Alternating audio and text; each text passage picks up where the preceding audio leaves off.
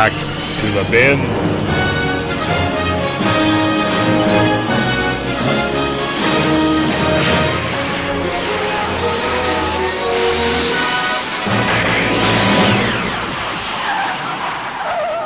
Hey everybody, and welcome to Back to the Bins. Now, if you were expecting Paul Spataro, Dr. Bill Robinson, and possibly Scott Gardner, you're out of luck because it's Assistant Editors Month, and so the inmates are running the asylum, like more than usual. So you've got us instead. I am your co-host, Mr. Luke Jaconetti. Thank you, everyone, for downloading and listening to this episode of Back to the Bins today. And joining me today is, I know everyone's a little shocked by this, it's my brother, Jay Jaconetti. How you doing, Jay? Hey, how's it going? I think most people are just shocked that you're doing a comic book podcast. I've done a comic book podcast before. I talked about The Punisher with That's right, John Vanover and Derek. Yeah, so on Fanholes. Yeah, that's right. Yeah. Normally, it's always funny whenever you're on like a round table or something talking about. Well, I don't read the comics. I'm not familiar with that, guys. I didn't read those. It's like we have the Jay. I don't read the dirt sheets. I don't read the ranch. You guys know more about that than I do. I don't read those comic book dirt sheets. But it'd be really funny. We could totally screw over the format here and be like, all right, we are going to cover PWI 500, issue number whatever, and then talk about a wrestling mag. That would totally throw them off. I've got an issue with a wrestler upstairs, with Brian Pillman on the cover. It's one of my favorites. Predicting Brian Pillman was going to win the WWF Championship. That never really came to pass, unfortunately. Yeah, I got one sitting right over here. I can see it. It's got the Road Warriors on the cover. It's like 1985 super cards. It says. That's how you put butts in seats. That's how you sell books. You put the Road Warriors on the cover. That's right, man. Like that old WCW comic. Yes. The Road Warriors were on the cover of the first issue, if I remember it right. It is. They made money. The comic is horrible, but the Road Warrior cover is outstanding. So anyway, that's not what we're going to cover today, folks. Sorry. I know you're disappointed. If you want, maybe we'll eventually. No, I'm not even going to say we'll cover the WCW comic on. No, it's not worth the time. Not going to happen. It's better left unread. Yeah. So. But it was a beautiful dream, and if you did it in louder than a whisper, it would vanish. That's how fragile it was. That was Rome. That was WCW. Yeah. But we are here today to talk about comic books. So, Jay, I'll ask you, any new comic book news on your front? Anything you've been reading or collecting in the massive amounts of comics that you are into nowadays? There's so many I can't even fathom. I do have comic book news. I just got, just came probably last month. It was the Jim Cornette's new graphic novel. Yes, it's I have that sitting right here in my box from DCBS as well. Yeah, mine came from Jim Cornette himself, autographed. That was one of the Kickstarter. Having a chance to read it yet, but because it literally came and then school started up. But I know that it's been selling like crazy. The soft cover's selling out everywhere. They can't get them in stock. It's going nuts. It's the number one selling wrestling book on Amazon. It's going crazy, which is awesome. I mean, I know not everyone loves Jim Cornette, but to be honest here, obviously I'm a Jim Cornette fan, but this book is all about the history of wrestling and stories about wrestling and stuff like that. So really cool new thing. Hoping to read it soon. But got to get to it. Yeah, absolutely. I got that. I said in my last box from DCBS, and I'm like, oh, this has got to go on the pile to read pretty quickly because I love Cornette also. I mean, it's funny because you can kind of set your watch to him sometimes. Mm-hmm. About things that are going to piss him off or whatever. But But Corny's been around for just so long and has seen so much and knows so much, that it's hard to it's hard to discount that. Yeah. But the only other comic book news is that Headlocked, who I backed 3 years ago on Kickstarter and was supposed to have delivered the book almost 2 years ago, is finally getting around to maybe getting it to us sometime soon. Hey, that's something. Sometime soon. Yeah, that's sort of like a date. Yeah, well, he was like, "We're going to be at Comic-Con and stuff," and I'm like, and I'm sorry if this is making people angry, whatever. It's true. Literally, I went on the other day. I'm like, wait, I never got this book because on Kickstarter it says, "Did you receive the item? Yes or no?" Kind of thing. You check it off, kind of thing. And unlike Go Fight Pow, the official card wrestling, the official card game of Get Back to the Wrestling, which literally the Kickstarter will end on a Thursday, and like a week later, you have all the cards in your hand because you've already gone ahead and started working on things. This is clearly them going, well, we have this person we overwhelmed, and then they couldn't do this stuff, and this, and I'm like, it's always an excuse.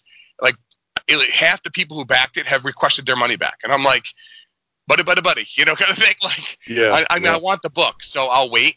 But it's just like, it's just hard sometimes when you just. And I understand Kickstarter's not perfect, but it's like, you kind of have a reasonable amount of time to do things, like, but how long it takes to draw and do this stuff. Like, I understand people get busy, but I'm looking for a comic that should have landed February of 2018 was as late as it was supposed to all be distributed, and now the book's not even close to done. We're not going to get it till February 2020. It looks like so. Yeah. But be as it may, it's okay. Whatever it is. I'm actually kind of in a similar boat. There's a couple of Kickstarters I backed from.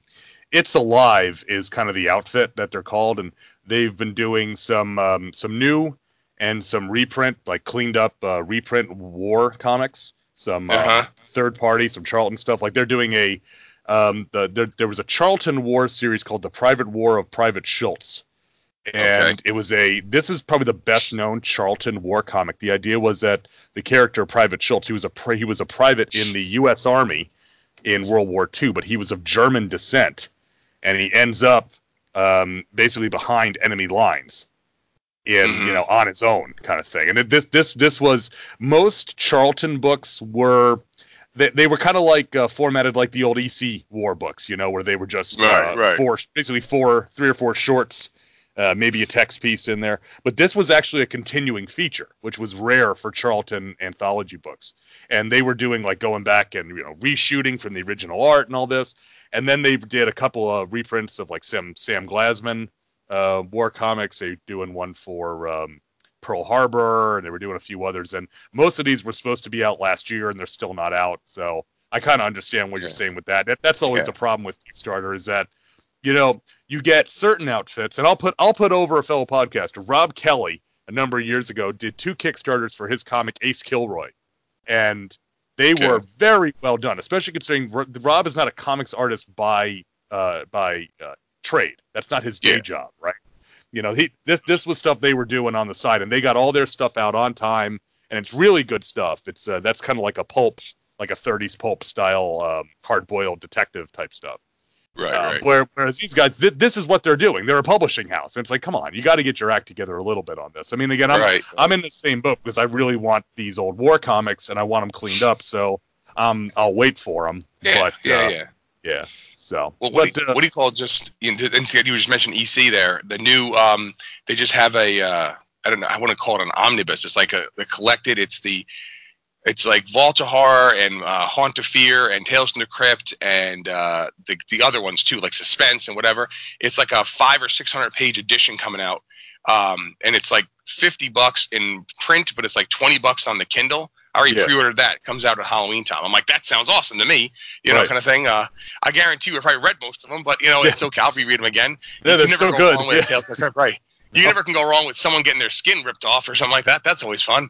So, and the great thing, I never appreciated this when we were kids reading those, like what was it, Gladstone, I think. Gladstone or Gemstone were the 2 outfits that reprinted those. But the difference in the artists, looking at Jack Davis versus Graham Ingalls, and Graham Ingalls especially. Ingalls was, he usually did the ones that were hosted by the Old Witch. And usually was the lead feature in the Haunt of Fear. He had the most gruesome, just creepy, crawly stuff. And I love Graham Ingalls stuff for that reason. But, Jack Davis, who was one of the, he mostly did The Vault, and The Vault Keeper was kind of his host. Right. And the other thing about Jack is that his stuff was so clean and so crisp that it's like he could be doing a romance strip, he could be doing any strip you could think of, but then there's something horrific in it. Yeah. And it's like, it was like that Stan Drake school of photorealism, Right. If you ever get a chance to read, and most people won't because they're hard to come by, but if you ever get the chance to read Dave Sims' Glamour Puss, where he talks about the history of photorealism in comic strips and comic art, and he talks Okay. all about how the rise of photorealism and how the influence of these led to different artists and all that stuff. That he talks about that, and that's kind of where the school that Davis was from. The line I always remember from Glamour Puss is he's talking about Bernie Wrightson, and he said that he always wondered why Bernie Wrightson in the 70s the only thing he published was Frankenstein, and then he saw he was at a panel where Bernie was giving a demonstration of how he did Frankenstein, and he said that he watched him take his brush, load it up with India ink, take the blotter paper, roll it, roll it, roll it, roll it, roll it till it was at a fine point, then put 3 lines on the page, and then start the process over again. Oh my And he's God. like, and that was why Frankenstein was the only thing Bernie got out in the entire decade. So Yeah. I have over here. I have a it's I can't reach it to see it. It's just it's a new printing of Bernie Wrightson's Frankenstein, like an Yeah. oversized hardcover. Which, Yeah, I got it too. that'll be for October. That'll be for Halloween reading. Yeah. So. Yeah, that's going for a pretty penny actually, if it's the one I'm thinking of. Yeah, like I mean, that was when I just pre-ordered. That's the great thing about DCBS. You get the whole previews catalog, so if you know something's coming, you can order it. And unless it's something outlandish, that shorted the publisher or whatever, they'll get it for you. They're big enough. They have the. I mean, it's just years and years ago. I got that when Franco and I were ordering comics before the comic book stores and stuff opened. So we were just ordering books, and I got it. And it's like one of those things. Okay, and it's still sitting in the sleeve with the cardboard. I'm like, I'm probably never going to read this thing. But it's like, it was just too cool to pass up at the time because it was like $30 or whatever it was, and I'm like, dude, it's $30 worth of paper, kind of thing. It's like because it's just worth getting is to have. But it's literally, I mean, to me, one of my favorite, not like the Steve Niles, the guy who did 30 Days a Night. Yeah, his I Am Legend is outstanding, and if you ever get a chance to read those guys, I mean, I tell you right now, whether you've ever read I Am Legend or not, which is one of my favorite books, novella, whatever you want to call it, of all time, it's great reading it there. It's literally the entire novella, and it has there's nothing cut out, and it's got all the artwork, but it's all the words and everything in there. It's either characters saying them or the description and stuff, So, and it's just outstanding. But it's one of those books that's like, people are like, really? Like, it's just the same thing. It's nothing different. I'm like, right, but it's like got drawings along with a killer story, kind of thing. So yeah. Well, it's like I think I have 3 different graphic novel versions of Beowulf. Because Beowulf's one of my favorite stories of all time. So if it's, and never mind, of course, a lot of people know that the DC Comics Beowulf is my favorite comic of all time. It's the most metal comic ever. Best $5 I ever spent was buying those 6 issues of Beowulf. It's absolutely insane. But I said, I'm in the same boat. It's like I'll always be up for a new graphic version of Beowulf just because of how much I like that. But in any event, we're not covering Frankenstein or Beowulf or Glamour Puss or Jim Cornette or any of that on tonight's show. So, but I will give you a lot of extra reading, folks. That's what we just did. So, well, we like to add value. Yeah, you're getting your money's worth out of us. That's what it's about. That's God's honest truth on a free podcast. You always get your money. That's right. Future freaks, but. All right. So it is Assistant Editors Month, so we have some comics to cover. Jay, you have the Marvel. Normally the Marvel goes first, so why don't you tell us what book you are covering? Okay, so I am covering What If, number 49. What if the Silver Surfer possessed the Infinity Gauntlet? It has a cover date of May 1993 with an on-sale date of March 16th, 1993 with a cover price of $1.25. Oh, boy. Remember that? Yes, remember when comics weren't like $4 and worthless? Yeah, anyway, so with a page count of 32, 27 probably are actually the story.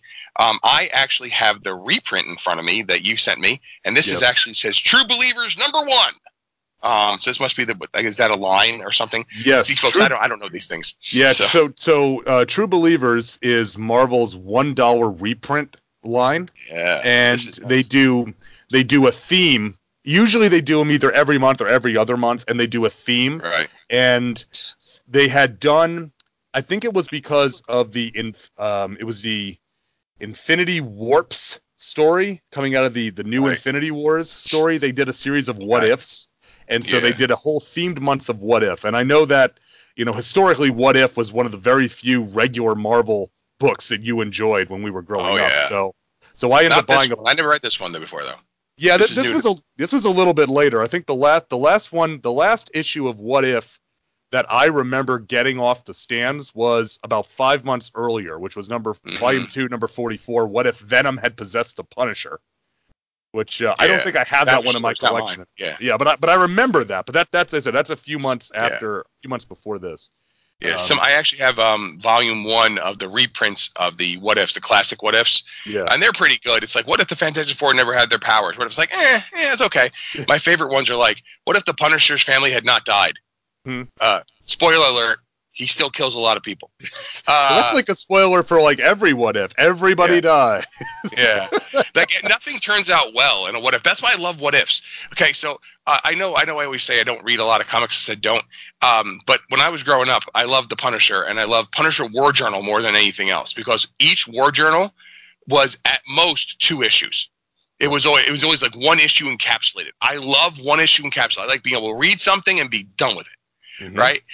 And so I can go back and revisit that because that's like a memory. Like the African Saga was 2 issues, which took forever to get, and I finally just bought the graphic novel of it. Right, that's the with whole point Wolverine, right? Wolverine, yeah, which is one of the most famous Punisher War Journals of all time.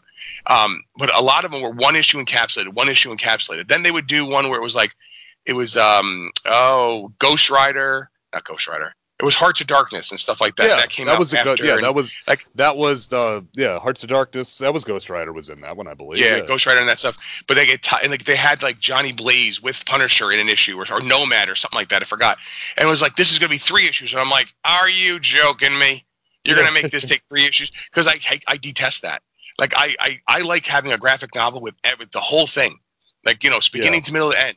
But I'm also the same guy who doesn't care if I know how something's going to end. Right. I mean, it is. I know that drives Dad nuts, but so anyway, so having never read this issue, I had a feeling I knew how it might end. Well, I was going to say, but liking the one and dones, that suits What If very well because I don't think there were any What Ifs that were 2-parters that I'm aware of. Not in either of the 2 classic series. Yeah. I'm just saying I like What Ifs in that aspect of it. Like what if Spider-Man had become the Punisher? Or what if whatever? Like it's just really cool ideas, and you're like, oh, that would be totally cool. It's like alternate takes, and I always think of it like this: it's like you have a wrestler you like in WCW, and they go to WWF, and they have to change their gimmick, but they're still the same guy. Right. You just have to kind of like spice it up. It's kind of like when Diesel became Kevin Nash, he's kind of the same guy. Yeah, it's just a little different, kind of thing. So to the point that they sued him to say they were the same. Yes, yes. So I know, but yeah, like I said, so knowing it's the Infinity Gauntlet, and I know how poorly things with the Infinity Gauntlet tend to turn out, and that was with me reading this before I ever saw Endgame. I actually watched Endgame last night. Oh, there you go. Okay. Yeah, that was 3 hours plus. I'm just saying. So yeah, it was. So I'm just saying is like having not even seen how that ended, and I figured I knew how it was going to end, kind of thing, right? Having read the Infinity Gauntlet, the actual, all the actual comics from back in the day and whatever, anything with the Infinity Gauntlet tends to turn out poorly. Yes. For somebody or lots of people. Anyway, so this thing starts with, and it really just opens. I love the first thing it says here. It talks about how the Silver Surfer is coming in, and it flat out says he failed. Yeah. But I am privy to countless realms containing other outcomes, and he yanks the Infinity Gauntlet right off his hand. So Star-Lord wasn't there to screw things up like in the movie. So this was but to be fair, in the Infinity Gauntlet in the actual comic, that is exactly what happens. Their whole plan, Adam Warlock's whole plan, is to get so many people involved with Thanos that he's so distracted, and that they're going to get the Surfer to fly in so fast and snatch the gauntlet off his hands before he can do anything, and he fails, which I always thought was a great aspect of the Infinity Gauntlet in the first place. That is oh crap! We had no plan B. That was it. That's the plan.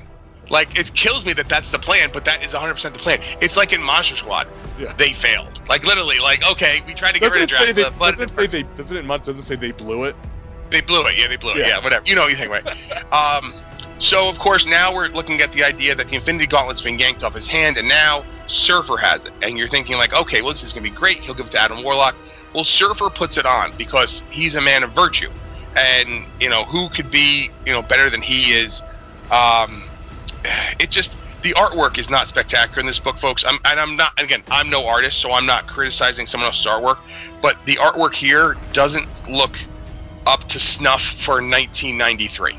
I'm just saying. Everything kind of looks kind of not washed out. The colors are great. Everything looks like really sharp, but it's like not super crisp. It's just, I don't know.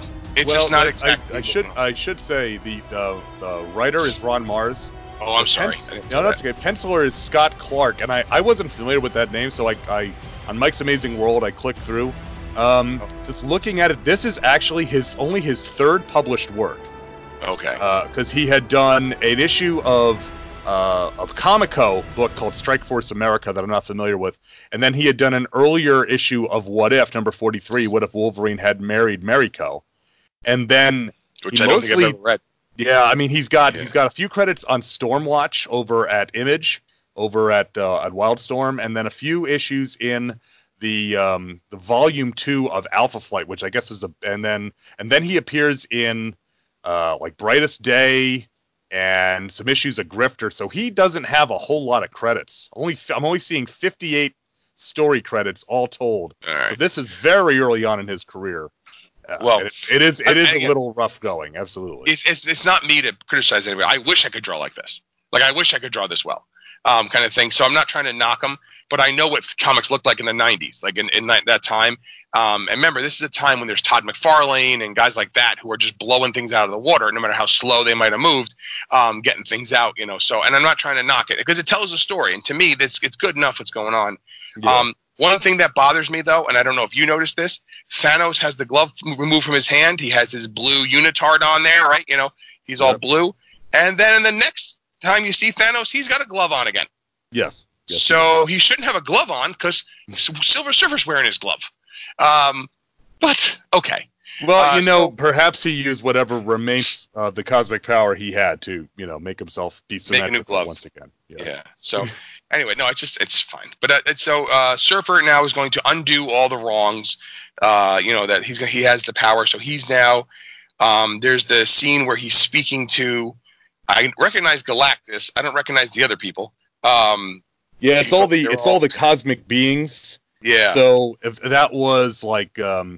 That was Eternity and the Living Tribunal and the In-Betweener. These were all that was part of it was all the cosmic beings that Adam Warlock had recruited to be part of his plan that were there and fought Thanos in the Infinity Gauntlet.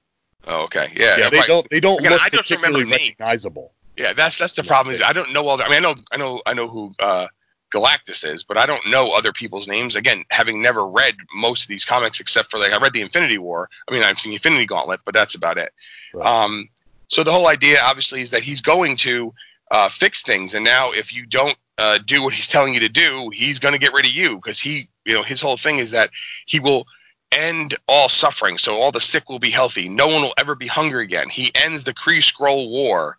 Like he goes and starts fixing all the problems of the universe. And Thanos even says to him, "Will there be no more death?" And he's like, "Well, there will be death, but it won't be from this, and it won't be from starving, and it won't be like it's these ideals that are kind of way the other way different than Thanos's idea, of like let's take away half of things so that let's kill off half so the other half can thrive, which we know it would never be the case. The idea is that now it's like it's completely the other way, and to the point where he even goes down to face Mephisto, which I mean, that's pretty ballsy. Just saying, Infinity Gauntlet or not, like I'm gonna go to Mephisto, and it's so funny when Mephisto spits fire at him, and Adam Warlock and Thanos hide their face, and Surfer literally just takes it and he goes, "Are you like really?"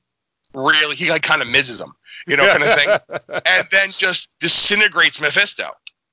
So if you've now basically killed the devil, who's ruling hell, kind of thing, it's kind of nuts when you think about what's happening here, and it just literally happens in one panel and one panel and one panel, and it's like the immensity of what they're trying to be saying. And again, I know it's a what if, so it doesn't really happen, but it's like he's gone and done things that are so beyond the scope of what, you would ever expect in a comic book, kind of thing. Or maybe not. I mean, maybe you're like, to me, most of this, again, reading a lot of Punisher, everything's kind of grounded in reality, kind of thing, or semi-reality, you know what I'm saying? So that he's now going and he's like getting rid of the most powerful entities in the entire universe, and he has power over them. Doctor Strange shows up, and he's got a plan, because he's always got a plan. And that is to bring back, what's her name? His lover, what's her name? Shalabal. Shalabal, right? And of course, instead of like, well, you will be subservient to me, he gives her half the power, which is nuts. Because there's no way in the world Thanos would give anyone any of the power. So Surfer is being unselfish and gives her half the power, which turns out to be not the right move. But even that, he backhands her, when she fights against him, which would not fly, obviously, in today's comic books, and calls her an ungrateful witch, But again, she's not just code. You got to stay code. Yeah. Again, she's all powerful as much as he is, so it's not like it's an unfair fight. But the idea being is that he's able to see that it's corrupting him. So someone who felt he was a man of virtue, that he could not be corrupted, that he would be the one who would understand he's being corrupted as well, and that he's able to say, no, I need to get rid of this. This power needs to not exist. So he basically snaps them out of existence. He just makes himself and his, and Shalabal, gone. I mean, again, they now at the end reveal, thankfully, a good ending for this, that they end up on a little planet, that no one knows about. But it's like literally everything that Thanos is saying, like, no, I know better. I can do this. I know better than you. And trust, and when I say to you, I will kill half of the universe so the other half can live and thrive, and we know that's wrong. But the idea being is that, Surfer's like, no, I want no death. I want nothing. I want people to live. I want people to not starve. I want wars to be over. He's trying to do the good, and it's too much as well. Mm-hmm. It speaks a lot, I think, to the idea that, like, the extremes are too much. Yeah. Like, life isn't lived on the extremes, no matter what people might think. You don't really truly live life on the extremes for any long period of time. It's really in the middle. It's the good and the bad. It's the yin and the yang. It's that balance. It's not truly there is, all evil or all good. It's that they need to kind of coexist, So, yeah. And maybe I'm reading too much into it, but I'm just saying that's what I got out of it. I think you're right on the money, because I really liked this story. I thought that as far as, first off, this is just a great setup in general. Yeah. Because that is such a big turning point in the Infinity Gauntlet, where in the first issue that Thanos does it right at the beginning of the first issue and snaps half of the universe out of existence. Yep. And then immediately it's like Doctor Strange and Doctor Doom and Adam Warlock start putting this plan together. And this plan takes like 2 full issues to come to fruition. Yep. And then in the 4th issue, that's it. That's the plan. We've got them, and they fail. And so that's a perfect setup for a what if. And I do like it, because it's the old saying that absolute power corrupts absolutely. And that the Surfer is the, virtuous, noble man. He's spent his whole existence as the Surfer trying to protect life as best he can, to lead Galactus away from inhabited planets, and has, taken on a great personal peril to himself, taking up the cause of sentient beings. That was the whole thing in back in the Fantastic Four, in the original Galactus trilogy, was that he had no reason to rebel against Galactus to save humanity, except that he was touched by humanity. Alicia Masters and her humanity inspired him that, no, this is not right, and I'm going to take a stand. And it got him exiled and everything else. So the idea of him having the Infinity Gauntlet, it's like you said, it's the opposite of Thanos, in that they both feel that they are justified in what they're doing, but it's he's taking a certain more lawful approach to it, I guess we could say, if we're talking the alignment chart here. But I'm just saying, is if you think about it, like, you need it's going from one extreme to the other, and I think that's the whole point is. People say, well, if you think about what Thanos did was, oh my God, how could this happen? You want to go the other way. Was the other way really exactly what you want? Kind of thing. I mean, is it better that people aren't dying? Is it better that there's no war? Is it better that people aren't hungry? Yeah, but it's also causing other problems, and it's like going to be a bigger issue that, kind of thing at the end than you think it's going to be. It's not nearly as bad as killing half everybody, but I don't know. But it's always the case. It's like, but you know this as well as I do. It's like, and anytime you have something where it's like, to me, I always look at it like it's like the One Ring. The One Ring, kind of thing. It turns Smeagol, into the Golem. Like, it corrupts him so much that he turns into that. And you start seeing as they're trying to Frodo's trying to get it to Mordor. Oh, sorry, spoilers, folks. If you don't know Lord of the Rings, this is what it is. But freaking sorry, come on, catch up. Kind of thing. Like, like it kind of he starts realizing how evil it is, and he's the most virtuous of them all because he doesn't want the power. Right. And it's a great story. The story itself was outstanding. It makes perfect sense, and that's a 27-page banger kind of thing. It's 32 with all the ads, but 27 pages. It pulls no punches, gets going. So I thought it was really on point. I mean, this could have been issue 5 of the Infinity Gauntlet. Yeah. And instead of with the stuff with Nebula and all that at the end of that series, this could have been. It fits that well with the story that it could have done. Yeah. So, the other thing I do want to say about this, like you say, the art is the like from a like storytelling standpoint, the art is fine. The art does tell the story. There's a couple of really nice panels in here. Yeah. But there's just so many panels where it just looks it doesn't look finished. It doesn't look finished, especially compared, of course, to the Infinity Gauntlet itself, which was so beautiful. This looks a little second rate, and that's unfortunate because I don't think it lives up to the story. The panel that I really like, I think it's either page 15 or 14. There's a panel of Mephisto, and it's the full height of the page, and it's but only half the width, and he's got these little demons. It looks like Pain and Panic is who it looks like is hanging up. Yes. Oh my God! It could be some other Hercules. It's a very popular name. If could be good.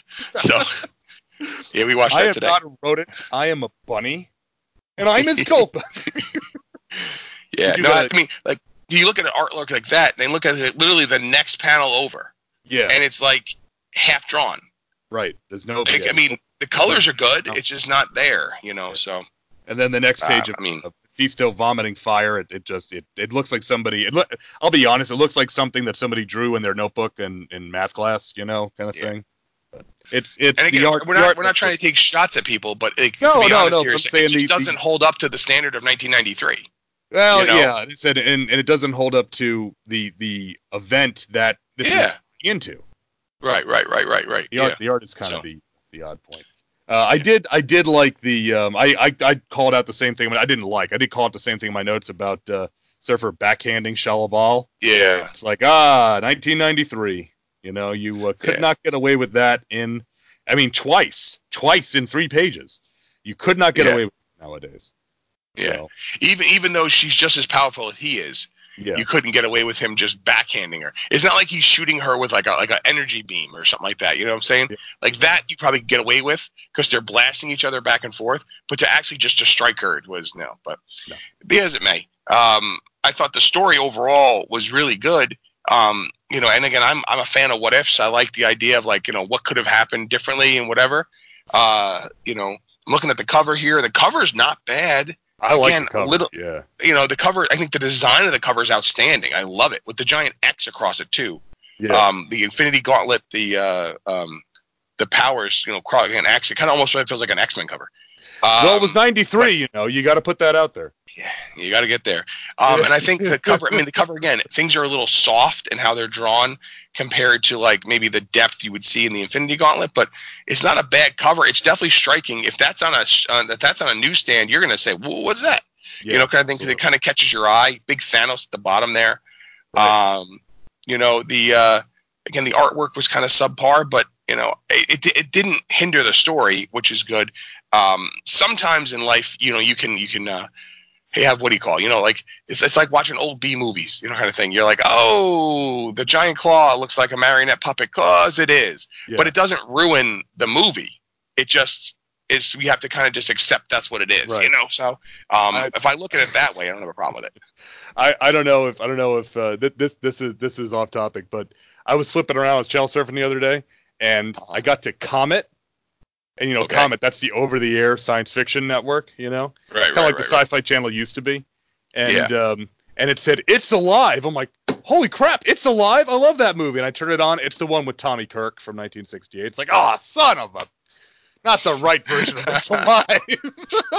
It's not even. It's not even the remake of No, It's Alive. it's the one. It's the one that's like Ega, except the guys. It's not even Richard Keel and Watch Out Right. for Snakes. It's Yeah. a lot of I'm people in saying. caves in that movie. But Yeah. but anyway, It's not the one from '74. It's not even the remake. That's not very good. no, So. it's the one. Yeah, it's just Yeah. not. Nothing against Tommy Kirk, who also did what he did, Mars Needs Women, right? Was Tommy Kirk's Yeah. air quotes up to the Mike Big movie. But in any event, So. so you ready to rate this? Yeah. So I got to give it Okay. like for the cover, the design and everything. It says solid B plus to an A minus cover. I would say. I like the design. I wish it was a little. I mean, I like my covers. I don't mind that it's not busy, kind of thing. It works well. I was hoping it was a little tighter because this would make a really cool poster. Yeah. But it's kind of soft for a poster. You know what I'm saying? Mm-hmm. The artwork. I don't want to be mean. How about like a C minus? Yeah. Kind of thing. Still kind of passing, but not quite there. It didn't take away from the story. The story, I think, is an A, straight up A story. It's good. Yeah, I mean, I don't know. It's as an overall comic, it's well worth the time to read. And if you can score one of the dollar reprints like Luke got for me, well worth your time. Kind of thing. What's the other one? Is that it? That's rate Overall, anything else? overall Oh, grade. overall, I would give this B plus. I think the artwork kind of pulls it down. It would be an A probably, or an A minus kind of thing. But I think Yeah. the artwork kind of drags it down a little bit. But it's a solid B plus to an A minus. That's still, it still could be like a 92 on a test. That's okay. Yeah. Yeah, I agree. I think the cover to me is really striking. It's really good. I like the use of the black for the star Yeah. field, and there's some little touches like next to the first off, what if always had the most minimalist logo because there had to be like two other logos usually on the cover. And so I always like the very minimalist what if logo with the blue bar on Yeah. it, or the colored bar. In this case, it's kind of a dark blue. Yeah. And flanking the Infinity Gauntlet, we get both versions of Death from the Infinity Gauntlet. We get the cute girl, goth girl version of Death, and then the skull face version of Death that Jim Yeah. Starlin so Right. famously Right. Right. did Right. back in the Right. day in the original, the first, not the first Thanos story from Iron Man, but the first big Thanos story with the Cosmic Cube and all that. That's that famous. I think it's like 12 panels or something where we see Death turning around and she's cute. She starts as cute girl and turns around as the skull face, and it's just a classic Starlin image. So that kind of reminded me of that. But I like that all the players are here because even though Captain America's on the cover, he does in fact make a cameo in the story based on Yeah. his With his appearance. shield coming all back together. Yeah, yeah, but with Mephisto and Adam Warlock, I really like the cover. I gave the cover an A. I think it's one of the Yeah. best covers from the What If series, and Right. Thanos looks great on this cover as well. So it really does sell it. But I'm with you. The interior art really is just not up to par.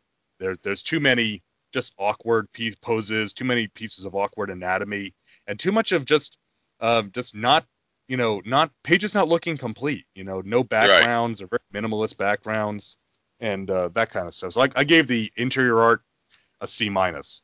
The story I thought was really solid. I really liked the story, which is I gave the story a B plus.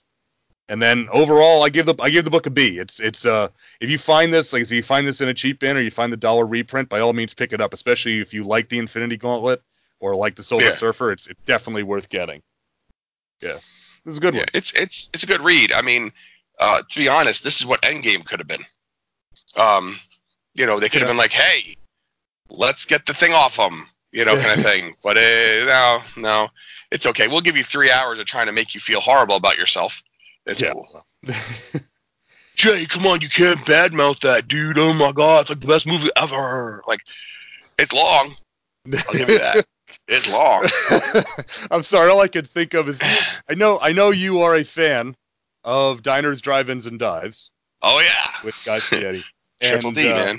when they're eating at the Haitian restaurant, and the woman makes the pig ear, Yeah. and it's a pig ear sandwich. That is tender.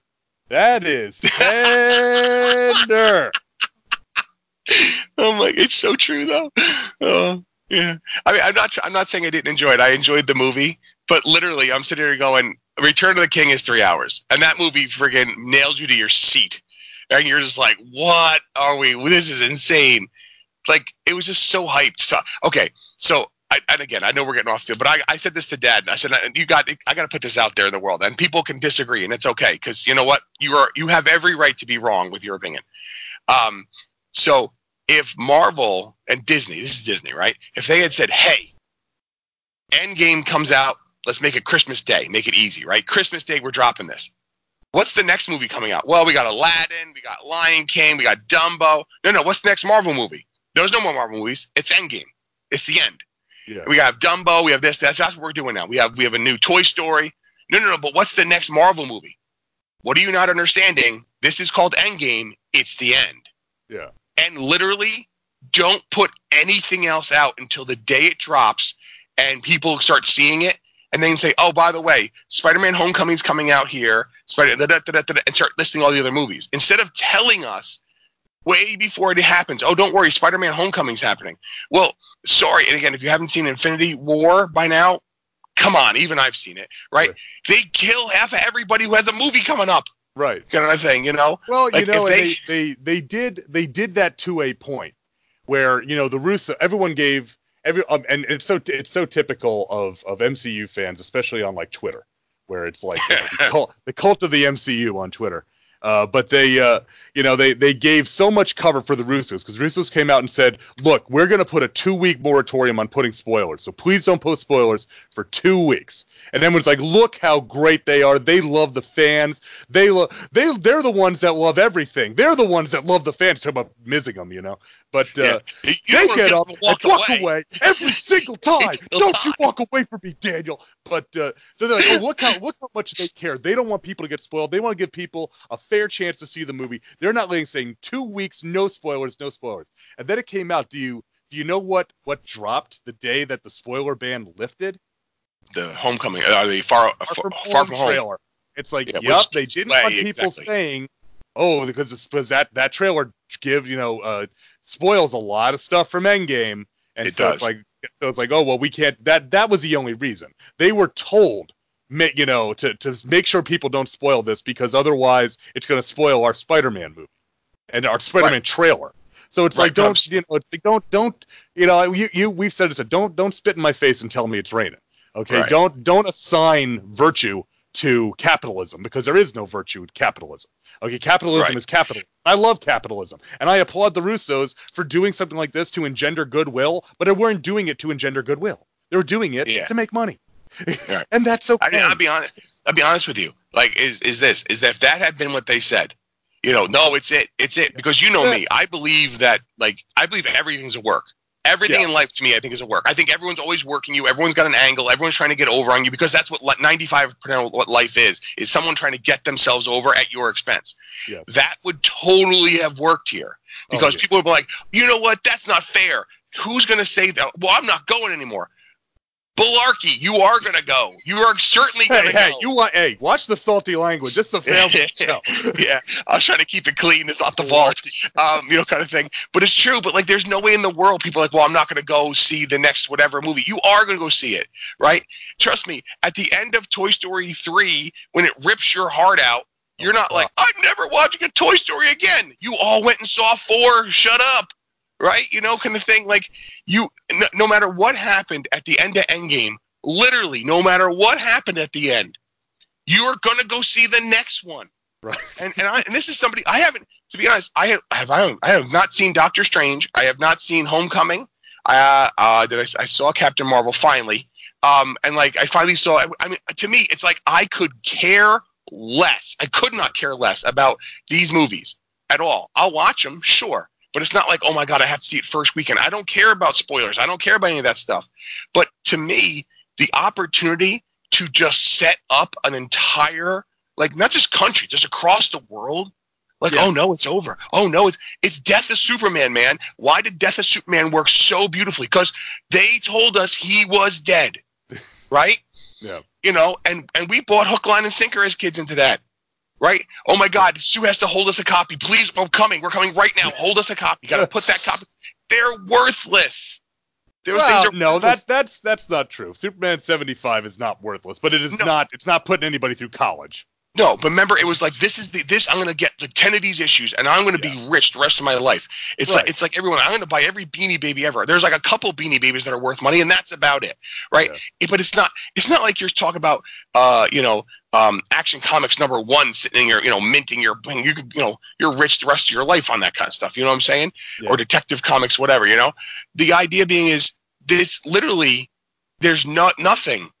Like that, you could totally have set it up, and the buzz, you can't buy that kind of buzz. Yeah. Right? What does Eric Bischoff always say, Lou? Controversy creates cash. And it doesn't matter. And the other one to remember for that is it doesn't matter whether they love you or hate you, as long as they feel something where you don't want to be. And that is very true about Marvel Comics lately as well, it seems. So yeah, I mean, as long as someone's talking about you, whether it's good or bad, you're in there. And I know Disney wanted to like whatever, but that's fine. And I'm not here to bash Disney or anything else, but I'm saying like, man, you had a chance to totally like get over on people, because I myself would say it's a work. There's going to be more movies. It's a work. This is a multi-billion-dollar movie. You're not going to not have another one. It's a work. And people would say, you're crazy. They're saying it's the end. It's not a work. Well, guess what? Yeah. Again, and also Brett screwed Brett. So just throwing it out there. And so we should get the other book because we're getting far afield. Well, yeah, but Brett did screw Brett. I think we all know. Yeah. It's in a documentary. So they said it in a movie. It must be true, right? So, oh God. And on TV.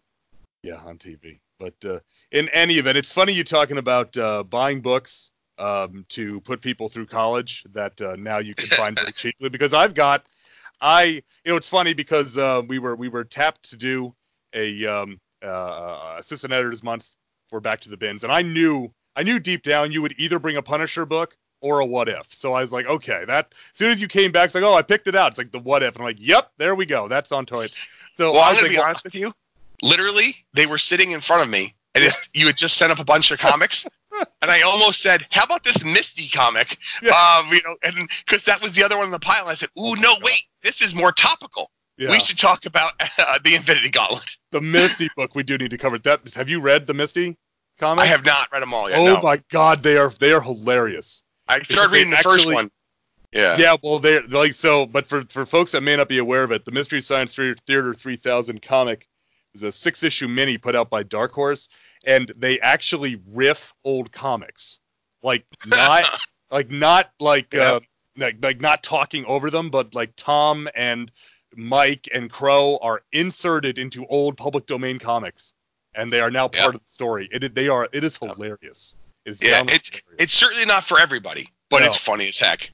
Well, what's funny is that like they later on they start getting, like, they have a teen book, like Johnny Jake teen report, and then they've got the original Black Cat, who was like a female good girl superhero, and they have Horrific, which was an anthology horror book. I've read issues of Horrific on comicbookplus.com, which is the site I use for public domain comics. I've read issues of those. I'm like, I know Horrific. That's a great book.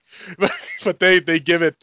There is and it's typical Misty that every joke will impact you differently, and some people will love certain riffs, and other ones will go right past them. There is one in one of the issues they do of Horrific involving this widow has hired these two guys to move this stuff, and they're dressed like the Mario Brothers. Why did I hire them? Why did I hire the Mario Brothers to move this stuff? It's like, oh, it's me on my back. And I'm But reading again, this. I'm reading this in bed. My wife's like, "What the hell is wrong with you?" I'm like, "You don't get it. They look like the Mario Brothers." but isn't that the whole idea with Misty? Like, there's people who just don't get it. Yeah. Like, no matter what, they just don't get it. Like, Dad hates Misty with a passion. Yes, he does. But there's Yeah. things we do that we just do in everyday life that Dad's like, you guys are nuts. But it's from Misty, so he would hate it, but he doesn't know that. Like, but it's like I always said to him, like, look, because Haley does that stuff. Haley will say things from Misty all the time and not even realize that she's doing it. She didn't even know where things are from. Yeah. And it's just so funny. Yeah. Yeah. Fisher. The one Every time, good Lord, every time Dad opens a can of soda, if Haley, if your niece is there, you hear this, Fisher. Kind of thing. Like, and Dad's that's an like, old what are you one. doing? That's not even. That's like second season or third season. That's not even. She heard me do it. Right. Well, her favorite favorite episode is still War of the Colossal Beast. That is her absolute favorite episode of all time. She has watched that episode. Like, I mean, I had to buy it on Amazon. I own it, mind you, on DVD. I had to buy it on Amazon because she's like, I want to buy this, and I'm like, it's like $4.99 to rent or literally $4.99 to buy. I just bought it, and she has watched it dozens, and she still cackles at it. She actually does the entire episode. She'll do all the skits. I was going to say, War of the Colossal Beast. Is that Kitla? Yeah. And Kitla is there. All right, let's work it now. That's the Taco Rita. Yeah. Like, she literally has named a dinner. She's like, Dad, what are we having? I go, we're gonna have tacos. Can I have a nacho dia? Like, I'm like, where'd you get that from? She goes, I want to put nachos and tortillas together and make a nacho dia. Like, she literally took that from an episode of Misty. So the Misty bit that is the most popular in my house, because especially my oldest boy loves science and chemistry. Yeah. And so the sodium song is beloved. And every time we listen to it, he goes, they didn't tell us anything about sodium. They just said sodium over and over. That's the point, man. But they love the sodiums.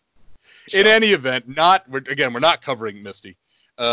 We are sticking actually in the 90s, which makes sense for two guys that did a majority of their growing up in the 90s. So that's okay. Yeah, but it's funny actually. Again, I'm going to aside. We were watching Freeform, which is former ABC Family. Oh yeah, and they were advertising the 30 days of Halloween. That's how we watched Hercules today. That's how we watch Hercules today too, because we're dads on a Saturday, and it's like, Christ, I need to kill about an hour while I make dinner. Here, let's watch Hercules. Yay! I love Hercules. You mean Huncules? Huncules? I don't know. I think they look kind of dashing. But, you were wearing his merchandise, but anyway. So they had the commercial for 31 Days of Halloween, right? And they got all the usual suspects. They got Hocus Pocus and The Nightmare Before Christmas. They got a shot from Scream in there. I've been Scream on. Well, but it's like really Scream is on 31 Days of Halloween. Isn't that a bit out of the line for Hocus Pocus and Nightmare Before Christmas? And my oldest daughter, she goes, well, what is Scream? I said, Scream is a horror movie. I said, but Scream is.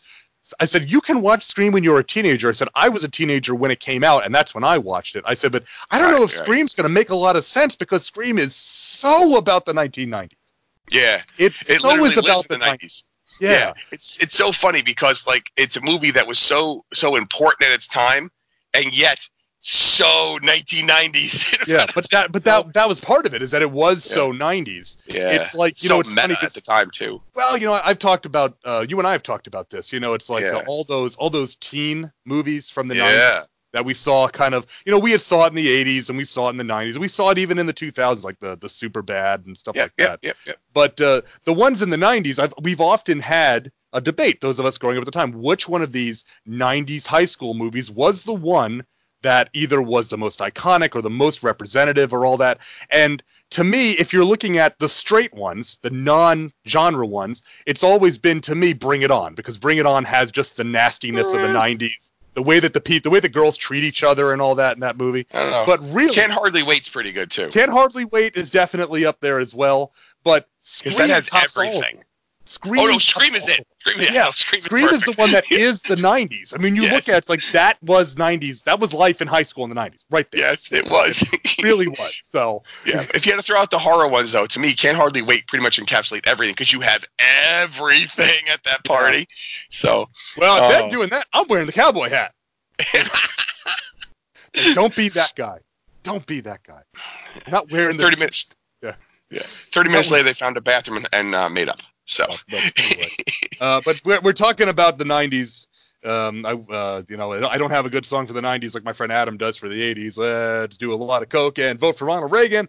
But so in the '90s, we're going to jump over to the publisher. One of the publishers I feel is extremely underrepresented on Back to the Bins, and I've talked about this before. We typically on an episode of Back to the Bins, if you have all three, you get a Marvel and a DC, and then an independent. And that independent can range very far and wide, but the one that almost never seems to get any love is Valiant, which is my favorite comics publisher for the last probably decade or so.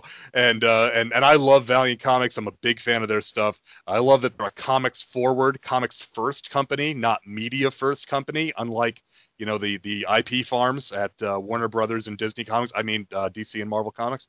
So I'm jumping back into the 90s. I have brought Eternal Warrior #5, published by Valiant, cover date of December 1992. The on sale date was on or about September 8th, 1992. This information, of course, comes from Mike's Amazing World of Comics at mike'samazingworld.com. Our cover features it has the Eternal Warrior logo, and it says featuring Bloodshot in small letters, and it has Bloodshot in the background wrecking up some gangster dudes, and the Gilead, the Eternal Warrior, in the front opening fire full automatic with his looks like a submachine gun that he's got there. Cool cover. I like the lighting on Gilead's face there from the muzzle flash of the gun. Cover is by Joe St. Pierre and John mm-hmm. Dixon doing the inking. Our story is entitled "The Blood Is the Life," and our writer is Kevin Van Hook, who did lots of stuff for Valiant. That is the vast majority of his many credits was writing for Valiant. He wrote Eternal Warrior, he wrote Solar, wrote Bloodshot. He also wrote Ninjak. He was very much associated with Ninjak later on in his career, but Bloodshot is the one that most people know him for. And he has done some stuff for DC. Most recently, he did. There was a miniseries called Weird Worlds back in 2011. It Mm-hmm. was an anthology. He wrote the Lobo strip. That was okay, that's cool. Yeah, that book also featured Garbage Man and Tanga, and so it was basically two original characters, and then Lobo, and then the sequel to Weird Worlds was My Greatest Adventure, which had a Robot Man story, and then continued these stories for Garbage Man and Tanga. I like those. Nobody ever seemed to care about them because this was right a few months after the launch of the New 52, and they were just completely lost in the shuffle. Yeah, but they were neat stuff. But any event, it's hard in the New 52, and after that launch, it was hard to kind of get noticed. Yeah, especially if you weren't, even I mean, certain books in the New 52, if they weren't part of the Grant Morrison Superman or Jeff Johns Justice League circles, a lot of them got overlooked in there. Yep. But I said our story is but called. I read those. Yeah, well, I mean that's. I read the New 52.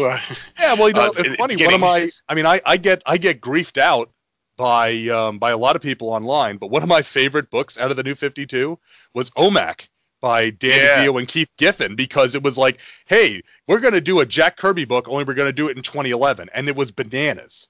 It was crazy, Was that when Booster Gold got his own book and stuff, or was that before? Right around that time, Booster got his own book. Because Booster Gold was like the greatest superhero of all time that you never heard of.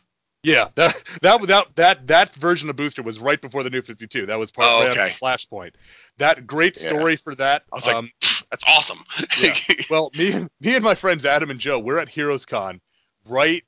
It's right around there. It's right after Blackest Night, right during Brightest Day. Blackest Night. Oh my God, it was killer. Good shit. I remember going and getting the 8th issue on my lunch break and going and reading it in my office. That's how much I couldn't wait to read it. But anyway, oh man, we were at Heroes Con, and that Booster Gold series is ongoing, and we're at DC Nation. We're at the panel, right? And we open up the questions, and Dan DiDio's answering questions, and And he goes, okay, what's your question? And a guy in the back goes, hey, what if Rip Hunter is Booster Gold's dad? And dead silence Whoa. fell throughout the room. And Dan DiDio just goes, next question, moves on. Because the guy was almost dead on. It was the opposite. Booster is Rip Hunter's dad. Right. And so it was, but it's like he nailed it. And it's like he had nothing. So he just said, next question. I'm not trying to be mean to Dan. I've met him a few times because, with Franco and stuff like that. If he doesn't have something for you, he got nothing for you. Well, but it's like, he's not going to lie. He couldn't say anything, right? So right. I do like Dan DiDio. He's a good guy. Yeah. But, in any event, so the story, and he's definitely taller than Jeff Johns because I met him too. Oh my God. Franco goes, see that guy? And I'm like, you mean the little guy? He goes, with the literally there's 6 people around him. Yeah. Frank goes, that's Jeff Johns. I go, the little guy? He goes, yeah. I go, oh, that's his bodyguard? Frank goes, yep. And like it was literally the people who work for DC who was with him, like not his handlers, because he wasn't like, it's not like no, it's not talent. Rose. Yeah. But it was at Comic-Con and he was walking around. It was like his little posse that had they were like everything he said, they'd be like, yes, Jeff. And I'm like, he comes over, he goes like, hey, Franco, Artie, what's going on? And I'm like, this guy? Yeah. This is the guy? This guy? Like I could not believe it. I'm like, this guy? Really? This is the guy who eventually is going to fix everything? Yeah. Jeff, do whatever you want. The best is the story. What do you call it? Franco said to me, he was talking to Jeff Johns because they had okay. So the Tiny Titans are technically in the universe. They exist for reals, right? Kind of thing. They're on their own world and whatever kind of thing, right? So Franco's on the phone with Jeff having this conversation, and it's like, he's like, so he had to call him back and just like, oh yeah, sorry, dude, I had to run across the street to 7-Eleven and get a burrito. Like Franco goes, what? He goes, yeah, dude, I'm hungry. And he's in Cali. So Frank was like, oh yeah, well, it's like 6 o'clock there because it's like midnight, 10 o'clock here, whatever kind of thing, right? And it just was funny. He's like, yeah. So I was thinking, and he's like, his entire apartment is like, it looks like a conspiracy theorist house. Like there's just things everywhere, and he has tied together the entire freaking universe that no one could tame. He's like, okay, I got it. And I was like, this guy? Like literally, like Dad and I walked past him like 6 times. We didn't know who he was. You wouldn't notice, you wouldn't recognize him. You didn't know what he looked like. I guarantee you this. Randy Bowen, who I've met, you know who Randy Bowen is. Why? Because he'll tell you who he is. I'm Randy Bowen. Who do you think you are? Okay, met Randy Bowen. I wasn't even trying to meet Randy Bowen. I literally was going into class to see my buddy who was sculpting. I walked in, and he goes, hey, how's it going, Randy Bowen? I'm like, oh, nice to meet you, Mr. Bowen. I love your work. He's like, want a picture? I'm like, sure. And somebody took a picture of us together, not with my phone or anything, literally just another picture. I'm like, that's awesome, thanks. And I kept walking over to Tony. I go, this been like this all day? He goes, all day, dude, all day. He's like Tony Stark if he was a real person. So I think, like, how you doing? Yeah, Mr. Bowen, that was a lot. So anyway, so let's get to this book because there's a cover with a guy with guns. There's a cover we couldn't have nowadays. Well, you might could. I can tell you that's one. Lasers, it's bullets. Well, but it's Valiant though, so Valiant's a little bit different, some of this stuff. It's like Punisher. Well, but the Galad nowadays, you more often see him with his axe than with a weapon, but with a firearm. But he is well versed in all of the all forms of combat. Just a little bit of background, real quick. The Eternal Warrior is one of the 3 immortal brothers from in Valiant Comics. His brothers are Ivar the Time Walker and Aram, also known as Armstrong. He is as the Eternal Warrior. He is destined to always be reborn every time he dies to defend the Geomancer, who is basically the wizard that speaks for the Earth, that the Earth speaks through the Geomancer. And the Eternal Warrior's job is to forever protect the Geomancer. So he has been alive since ancient Mesopotamian times and has seen everything and done everything. So let's get into our story. So we open in the year of our Lord, 1497, at the height of the Spanish Inquisition, and Galad is being held by the Inquisition, and he is being brought up on charges that he made a deal with Satan. Is it Satan to extend his life? And Galad is able to escape when they tie him to the stake and light all the thrash on fire. He is able to escape, and he beats the crap out of all of the Inquisitors and walks out. And he suspects that that the reason why they were that the Inquisitors wanted him was not so much for his supposed crimes against the church, but perhaps to find out what makes him tick and what his secret for eternal life was. We then cut to what was then the modern day, which is 1992 in Los Angeles, specifically July 1st, 1992 in Los Angeles. It does have a specific date and timestamp. This was a pretty much universal aspect of all Valiant comics, was that they were very strict on continuity, and they would tell you exactly when the story took place. And Galad is on the ground in a prone position, and Bloodshot is standing over him with an automatic pistol pointed right at him. But Galad jumps up and grabs the pistol out of his hand, and the two decide to talk. And Bloodshot wasn't expecting this, so he's taken it back. Bloodshot tells him a little bit about his story, about how Project Rising Spirit created him, who replaced all his blood with intelligent nanites to turn him into an assassin and a weapon of war. But now he has broken free, and he is waging a war against Project Rising Spirit. And he advises Galad that PRS has a file on him, and they consider him dangerous. And he just wanted to give him the information on this. As they are making their way out of into the parking garage where Bloodshot's car is parked, they are attacked by men in a sedan who open fire on them, and they give a short chase through the parking lot where Bloodshot drives off of a second-story railing, crashes down to the street below, and they start tearing through the streets. Eventually, they get enough distance that Bloodshot tells Galad that he can jump out from here and that he'll take care of it. So Galad makes a break for it and then hails a taxi. Well, the Project Rising Spirit guys are not quite done, and they are now attack Galad in the taxi. Yeah. Much to the poor taxi, the cabbie's chagrin. Yeah. Whatever you're doing, Webhead, make it fast. This guy's making Swiss cheese out of this door. So, so Galad gets his gauntlets on, his spiked gauntlet. He's already wearing his armored up leather jacket. He punches his way through the roof of the cab and then attacks the men that are set up on an overpass to ambush him. He wrecks the crap out of these guys. He gets shot a couple of times. Gets shot right in his left shoulder, right above the armor over that on his leather jacket. He wears armor up his left arm, and actually that's a look that he wears in just about every era he's in. And so he wrecks these guys up, and he's able to make his getaway. He helps the cabbie. He goes to the a local branch of the London Bank. At this point, Galad is a freelance kind of problem solver. I prefer the term problem eliminator for MI6. So he is actually being paid by the British government, which is why he goes to the bank of the London Bank to give this cabbie some money. And the cabbie says that he's gonna buy a new cab and go back to New York because LA is crazy. Yep. So Galad looks up an old acquaintance whose name is Jessica, who is at home with her son. She was a medic that he met in Grenada back in the 80s, and now she has a life of her own. And she patches him up. She kicks the bullet out of him and sews him up. And they catch up for a little bit. And she tells him that, look, she doesn't have long to live because she has leukemia, has lymphoma, and she's terminal. And so she tells him that, you need to keep track of the people that you care about because they're not always going to be there when you come calling. And Galad gets, kind of morose as he does from time to time, thinking about all the people that he's lost, that he's cared about, all the loved ones and family that he has seen get old and die, and he has stayed young because he's been alive for so long. A very common refrain for Galad. So after he gets patched up and he feels better, he goes out to hunt down. He's looking for he's trying to find Bloodshot because he knows Bloodshot's still on the hunt. He finds Bloodshot's car, and Bloodshot is laying siege to this warehouse where these PRS guys are holed up. And Bloodshot wrecks some guys up. He hits one guy with a hook with a block and tackle, which is awesome. And then he actually uses his sword to deflect a couple of shots from a submachine gun.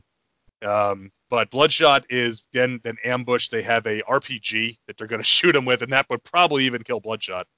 So Galad makes his entrance, crashing through the skylight like Batman from 1989. He wrestles the RPG away and blows up the PRS guy's van in a big explosion. Bloodshot and Galad are apparently the only survivors, at least the only people injured enough to talk. And Galad gives Bloodshot a piece of intelligence that he found while fighting the guys. The name Iwatsu. Says, I don't know if that means anything to you. Bloodshot says it might be nothing, but at this point, it's the only lead I've got. And Bloodshot heads off into the night because he has no recollection of his former life or why PRS did this to him. So that's his mission. And as he watches him leave, Galad thinks to himself, I don't know who I pity more, the man who can't remember or the one who can't forget. So I picked this one first off because I wanted to do a Valiant book, and Eternal Warrior was always my favorite Valiant book. Really like the character Galad, and he has become one of my favorite modern characters as well, not just a '90s character.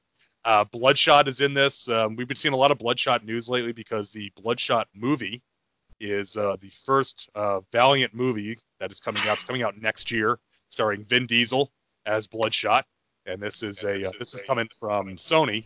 It's a big budget, should be an R-rated affair if it's Bloodshot. But and I figured this would be one that again was a done in one, and I wanted to avoid superheroics. That was part of it also. Galad and Bloodshot, neither of them I qualify as superheroes. They're more warriors, I would say. Right. They're guys that fight and are not, they're not necessarily out to necessarily save anyone at a given time. They are always on the mission. The mission is all that is important. So I really like this. It's a kind of a prototypical Eternal Warrior story. The use of the flashback at the beginning was very common for the first year or so of Eternal Warrior, especially when they were doing a lot of these 1 and 2 part stories. And then, so the use of the flashback back to the Spanish Inquisition, where he remembers another time where somebody maybe wanted to find out what made him tick. And then the other thing I liked about this is, again, very typical for Valiant of this era, is that they were shooting for a more realistic style. So one thing you notice, there are no sound effects anywhere in this book. And that, right. again, was a common thing for Valiant, is they did not do sound effects. So this is it's not a real deeper story, kind of just an introduction for Bloodshot. The two would cross paths on and off over the years. Bloodshot was introduced after Unity, so he was not part of Unity. So they did not interact like most of the other Valiant Universe characters did in that series. So it was just a way to get the two kind of warriors introduced to each other. So what did you think of this one, Jay? It was good. It was weird. I mean, not like weird, like oh my god, like it just was like it was so not a superhero book. So I was like, oh okay, this is. It kind of reminded me a little bit of like Punisher kind of stuff. The way it was drawn, the way it kind of like goes about it, and I like the artwork. The artwork's sweet, kind of thing. It's like, but it's very '90s artwork. I feel like it's not so super stylized. It's like straightforward. Here's what it is, and it's the artwork all looks good. The colors look good. I like the use of shadow in certain parts where it's important and stuff. But at the same time, I didn't feel like the artist was trying to like reinvent the wheel constantly. It felt like a nice solid issue for two guys who have no idea who they are. But it wasn't like, oh my god, I can't figure this out. Like they were pretty straightforward. Like, okay, this is clearly this guy can't die, or he dies and comes back. Someone wants him dead. This other guy's kind of a good guy, I guess. Kind of thing. Like I have no idea who Bloodshot is at all. So, well, Bloodshot at least does. Bloodshot at least does tell you his deal at that point. Yes, right. But I'm saying, like, I'm looking at this, like, I'm like, okay, like, then the cover, you're like, okay, these guys definitely working together, kind of thing. Like, they look like they're a team, but I don't think they're like a team all the time. You kind of just, gauge that from the cover. Like, these guys might be working together, whatever. But I thought it was really cool. It was, it's not a book I'd ever would have read if you didn't say, let's read it for the show. Which is good. So I got to read something I never would have read before. Definitely has a '90s feel though. The hair alone on the cover says 1990s, I think. His giant, punk rocker hair, kind of like all, flowing. And then Bloodshot looks like, I swear to God, I think he stole Grace Jones's haircut from Conan the Destroyer. But he's even got like the lightning bolt shaved into it. You don't get more '90s than having the thing shaved into your crew cut, right? So right. But it was good. It was a good book. I thought the action was handled well. I thought everything looked like it looked in not out of place. Everything was kind of like boom, boom, boom, made sense. I mean, it's again the whole idea that the guy can do all the things he can do. But he's not like a superhero. So he can't fly and can't whatever. So It makes sense. Yeah. It's good, man. This is the kind of stuff. This is like in the '90s, the early '90s. I was reading Punisher and stuff. This is the kind of Right. stuff that I would have read. Well, So that was one of the reasons I brought it. I figured I said this to you on Messenger earlier today. I said Bloodshot's from the Punisher school, you yeah, know. So the idea of and Galad is to an extent too. Galad there's a bit more supernatural stuff to him as the book goes on. But just the idea that these are, like I said, I liken it always to Cable running X Force, yeah, right? Is like right, the right, right. mission is all that matters. You know, Yeah, the rest of it is a distraction from the mission. That's kind of what these guys are like, and they are two important characters in the modern Valiant. I'd go as far as to say possibly Bloodshot is the most important character in the modern Valiant, just because of some of the high profile stuff he's gotten. Jeff Lemire, who is, a lot of people may not realize that Jeff Lemire wrote Bloodshot for like almost 3 years, I think. Just wrote Bloodshot USA, and then the follow-up, the miniseries and stuff like that. That was very well received and very good stuff.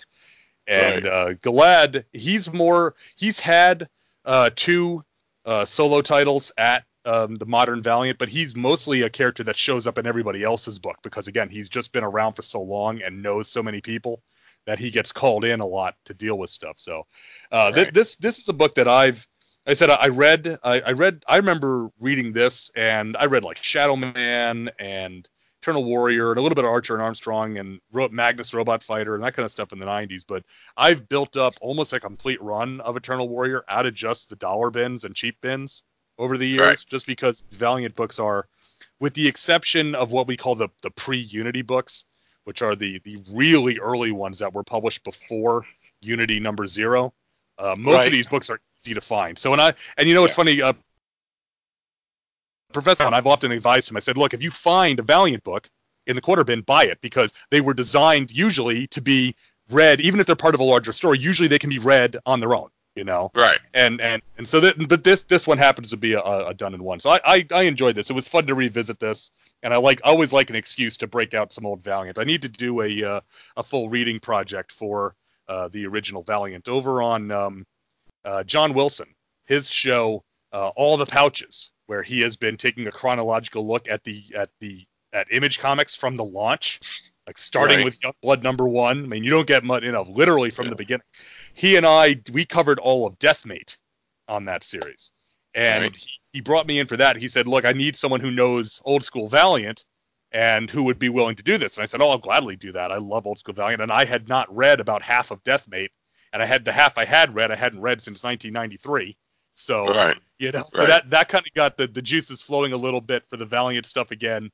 And I said the modern Valiant is a month in and month out, with rare exception, usually my favorite books. I mean, now they've got a lot of competition just because the Venom stuff has been so good. It's like, yes, Luke, you're reading Venom and Valiant. We get it. It's the 90s all over again. Right. Right. Right. But Have they're a good. surge. So Yeah, let me tell you something. Let me tell you something. When I was down in Atlanta over the summer, we went to the World of Coke, and what do they got on tap in the tasting surge, room? baby. Surge. Oh, Yeah. hell yeah. They Yeah. also have Fanta Exotic, which is my personal favorite. That stuff is great. Uh, it Okay. it's a Fanta fruit punch, but it's not like Oh, okay. it's not like Fanta fruit punch that you get in the Freestyle Fountain.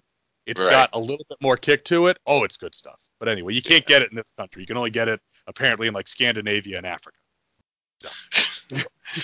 and for on the African tasting center, they have it from Uganda. And my wife's like, yes, let's pick a better place for a Westerner to travel than Uganda to go get your soda, Luke. I'm like, I like my soda, woman. Give me a break. But so anything else specific you wanted to cover on this one? No, I think we talked about it. I mean, it's really, yeah, it's a nice little banger, kind of thing. It gets it out. It's looks cool. I mean, I wish comics kind of like were like this. And I mean, and again, I don't read a ton of comics now, Yeah. but I feel like every time I look at a comic book nowadays, it's like everyone's trying to like be edgy and whatever and like crazy art styles. Like there's something to be said about just a comic book that's like solid. But Yeah, yeah. Well, what do I know? no, yeah, but your opinion's totally valid. You're a consumer, Yeah, right? So yeah, it's we talk about this with wrestling all the time. Now people have gotten around to talking about wrestling as a product. yeah. And then Right. as we're recording this, we're on the run up to AEW's debut on Yep. TNT. And you want to know what's hilarious is that for years, years, there were certain people that really bashed on WCW for some of the things they did Right. that didn't Right. make sense to them looking at it as a straight wrestling fan. It didn't Sure. make sense. But then you read about it in books, you listen to it on podcasts, you start to understand that things were done because it was a product. It was a Right. television product. Yep. And so you were producing television each week. And it's like suddenly this stuff starts making sense. And then you start listening to Cody Rhodes or the Jacksons or Brandy Rhodes talking about AEW and how it's a product and how they're going to differentiate their product. And it's like, Yeah. this all sounds very familiar, doesn't it? Yep. Yep. And not that there's anything wrong with that. I applaud that. Again, Right. we mentioned, Eazy-E earlier on the show, and one of Bischoff's things that he talks about is that you can be better than your competition, you can be different than your competition, or by default, you will be less than your competition. Yeah. Right? And that's one of the things I think that Valiant did and still does. Are they going to be better than Marvel or DC with production value, with the name artists that they can get, with the promotion they can do, with the just simple brand recognition that they have? No, they can't be that. So they have to be different. And you're either different or you're lesser than. And they choose generally to be different, and that's one of the reasons that their books always appeal to me. So Yep. Makes sense. so let's go into the rating here. So the cover, I gave the cover a B. I really do like the cover. I love the figure work on it. I love Galad on the cover. The cover, I should say, I think I said it's earlier by Joe St. Pierre. Yep. Did the cover. I don't like the plain blue background. If this had just even the warehouse where they're fighting, or maybe the streets of Los Angeles on the background, this would have been a B plus, A minus cover for me. I don't like the plain blue background. I love the Eternal Warrior logo. Even the old Valiant compass points is classic. Also, take a note, even back then, it was tough for third-party publishers. Valiant $2.25, whereas our What If from the next year was $1.25. Gives you an idea of the difference in cost when it comes just down to volume of how many books you publish. Yep. So, but interior art, I give the interior art a B plus. John Dixon is the only credited artist, so he does the pencils and the inks here, and then Paul Autio is the colorist. Just it's not flashy, but it's really solid. The storytelling is really good. It's always clear what's going on. There's no panels you have to do a double take at to figure out how that works or how the anatomy makes sense. Right. Both the quieter scenes with Galad when he's getting patched up, and then the action beats, and of course the flashback itself. Where he is, you know what the flashback reminds me of? The full moon version of the Pit and the Pendulum. Yes. With Oh Lance my God. Henriksen. Yes, me too. Yeah. Yeah. This is a whole bit where they're burning people at the stake in the first act. Yes. But in fact, that's like the whole impetus, because she begs Torquemada not to do it and all that. But let's face it, you can't talk him out of anything. No, you can't talk him out of anything. Send in the nuns. Mixing and matching our Inquisition movies here, but so I gave the art a B plus. I thought it was really good, and then the story I gave a B. It's it's not anything earth shattering. It's a standard kind of story. It's just an action story, but it does introduce readers to Bloodshot who maybe were not as familiar with him. Bloodshot number one came out the same day. We were talking about the death of Superman. Bloodshot number one came out the same day as Superman 75. And they were not a good day to come out. Well, that's the thing, though, is that there are lots of anecdotal stories about there being two lines at comic shops that day. One for Bloodshot number one and one for Superman 75, because that's how much anticipation there was for this character of Bloodshot with the chromium cover that was going to be this book that was going to be worth all this money. Yeah, right. But of course, it's not. I mean, it's still Bloodshot's still a great series, but read it because you want to read it. Don't read it thinking you're going to make any money off of it. That's good advice for comics in general. Right. Yeah. But I mean, again, it's a nice done in one story. It's kind of a standard type of story layout for a Galad format for Galad with the flashback, and then picking up on the cliffhanger from the previous issue with Bloodshot having ambushed him, and then going on to the story, just a lot of action. So overall, I give the book a B plus. I thought it was, again, a solid issue of Eternal Warrior, very much of type for the series at this time, and definitely worth reading, especially if you want something a little different from your usual long underwear crowd that you normally get in comics. Yeah. How about yourself? I agree with you. The cover, the background, really, is the only thing I can complain about in the cover. I mean, I think that the cover is like so 90s. It's so like retro, and it's such a cool thing to me. But the background kind of leaves something to be desired. So it's a, I guess a B, kind of thing. I mean, I mean, kind of almost a B plus. Like I love the artwork on it. It's just, the background kind of leaves it a little lacking. It's, it definitely will catch your attention on the newsstands. That's for sure. Yeah. The artwork inside is solid, kind of thing. You can't shake a stick at that. I love that kind of artwork. So B plus there. Story was good. Again, not people that I'm invested in. Beyond this one issue, I'm not like I don't really read a whole lot of like comics anyway, so I think it's not like, oh my god, this is somebody I know or whatever. So I give the story a B because again, I just didn't know, and not that they didn't introduce themselves, but I just don't know these guys beyond that. And maybe if I had more of a connection to it, maybe it would mean more. So overall, B plus for this. It's a good comic, fun read. Want to bang it out kind of thing. Mm-hmm. But again, it's not a world changer. It's just part of a world builder, so to say. Yeah, absolutely. Because even if you don't know, like intellectually, like I know that okay, Galad and Bloodshot will cross paths again.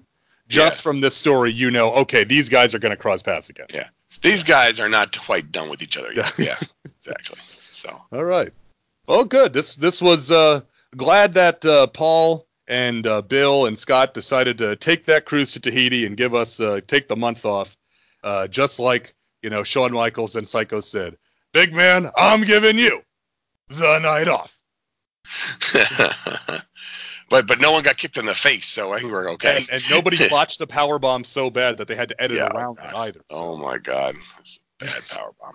Can we do that again? Sorry, we're live, brother. Sorry, we're live, brother.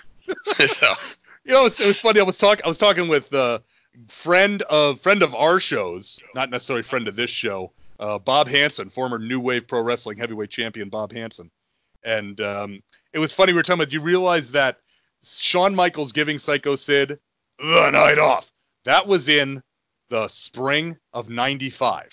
yep. Okay, and do you realize that Sid beats Shawn for the world title at Survivor Series at MSG in November of '96? Yeah. Isn't that amazing? I mean, Yeah. almost 18 months from that Yeah. period before they actually locked up for the title. Isn't that crazy? Yeah. Well, it was different back then. So, Absolutely. We had to have a whole angle with Davey Boy Smith where, they kept supposedly that Shawn Michaels wanted to sleep with Diana Smith. yeah. Well, I'm just saying it's different thing. Then you also didn't have to have what 6 or 7 hours of live wrestling every No, week. you had for WWF you had 1 hour of live wrestling. 1 hour. Yeah, I mean, this was storylines didn't have to go do all that. It's what we talked about when we talk about MLW.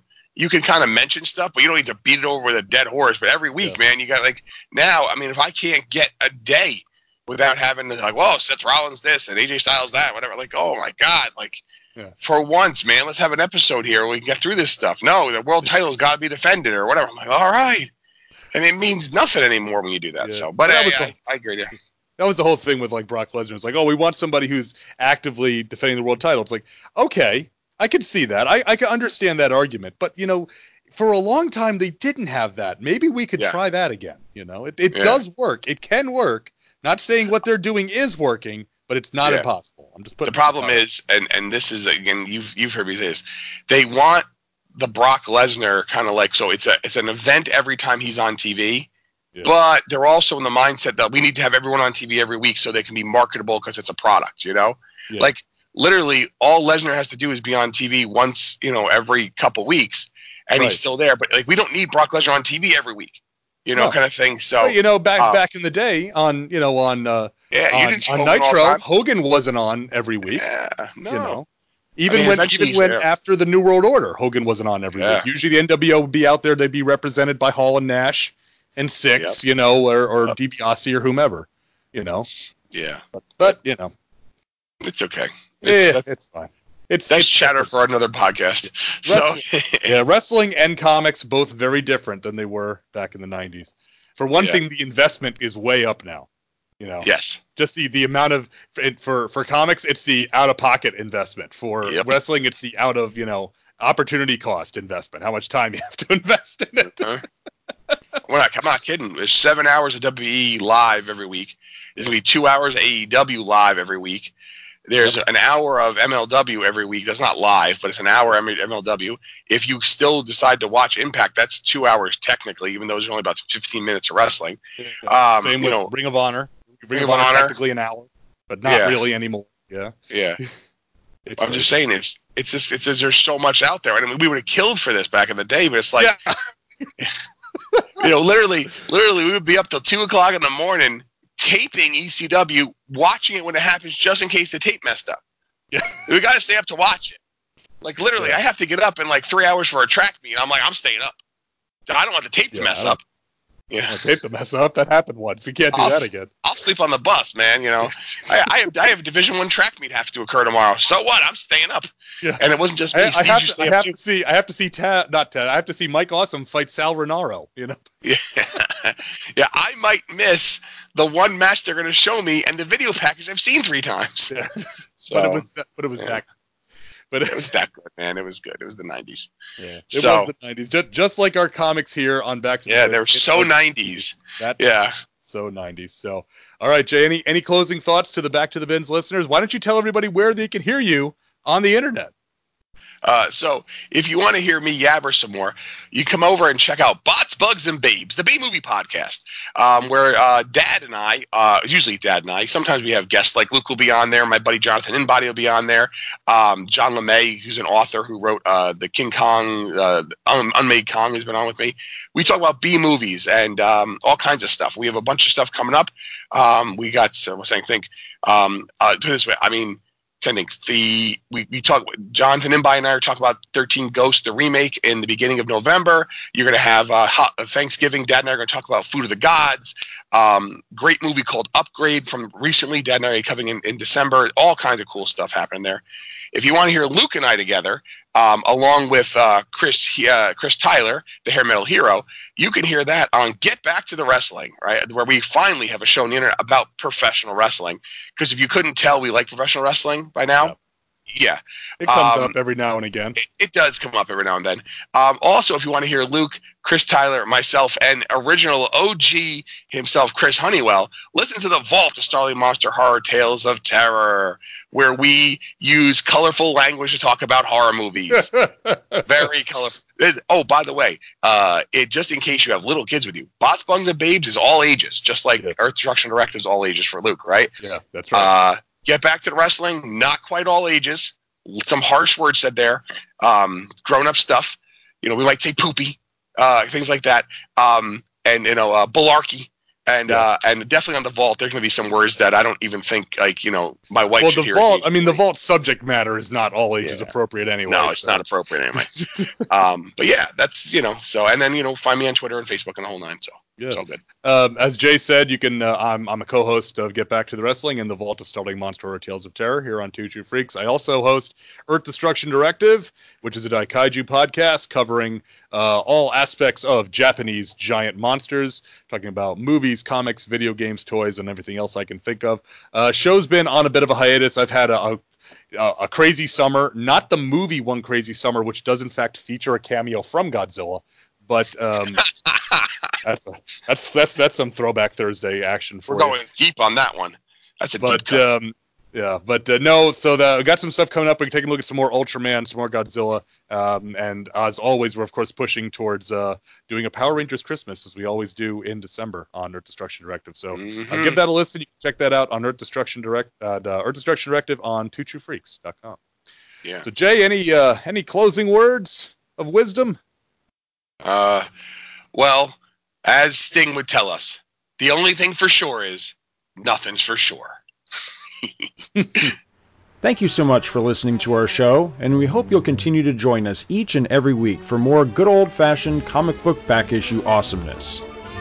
You can contact Back to the Bins to leave feedback, comments, questions, suggestions, and criticisms via email at bins@twotruefreaks.com or by joining the Back to the Bins group on Facebook. Back to the Bins is a proud affiliate of the Two True Freaks Internet Radio Network, which you may find at www.twotruefreaks.com. Two True Freaks is a registered trademark of DiManzo Corp of Milan, Italy. All rights reserved. Please take a moment to stop by the twotruefreaks.com site and check out their many other fine podcasts, won't you? Thanks, and we'll see you next week.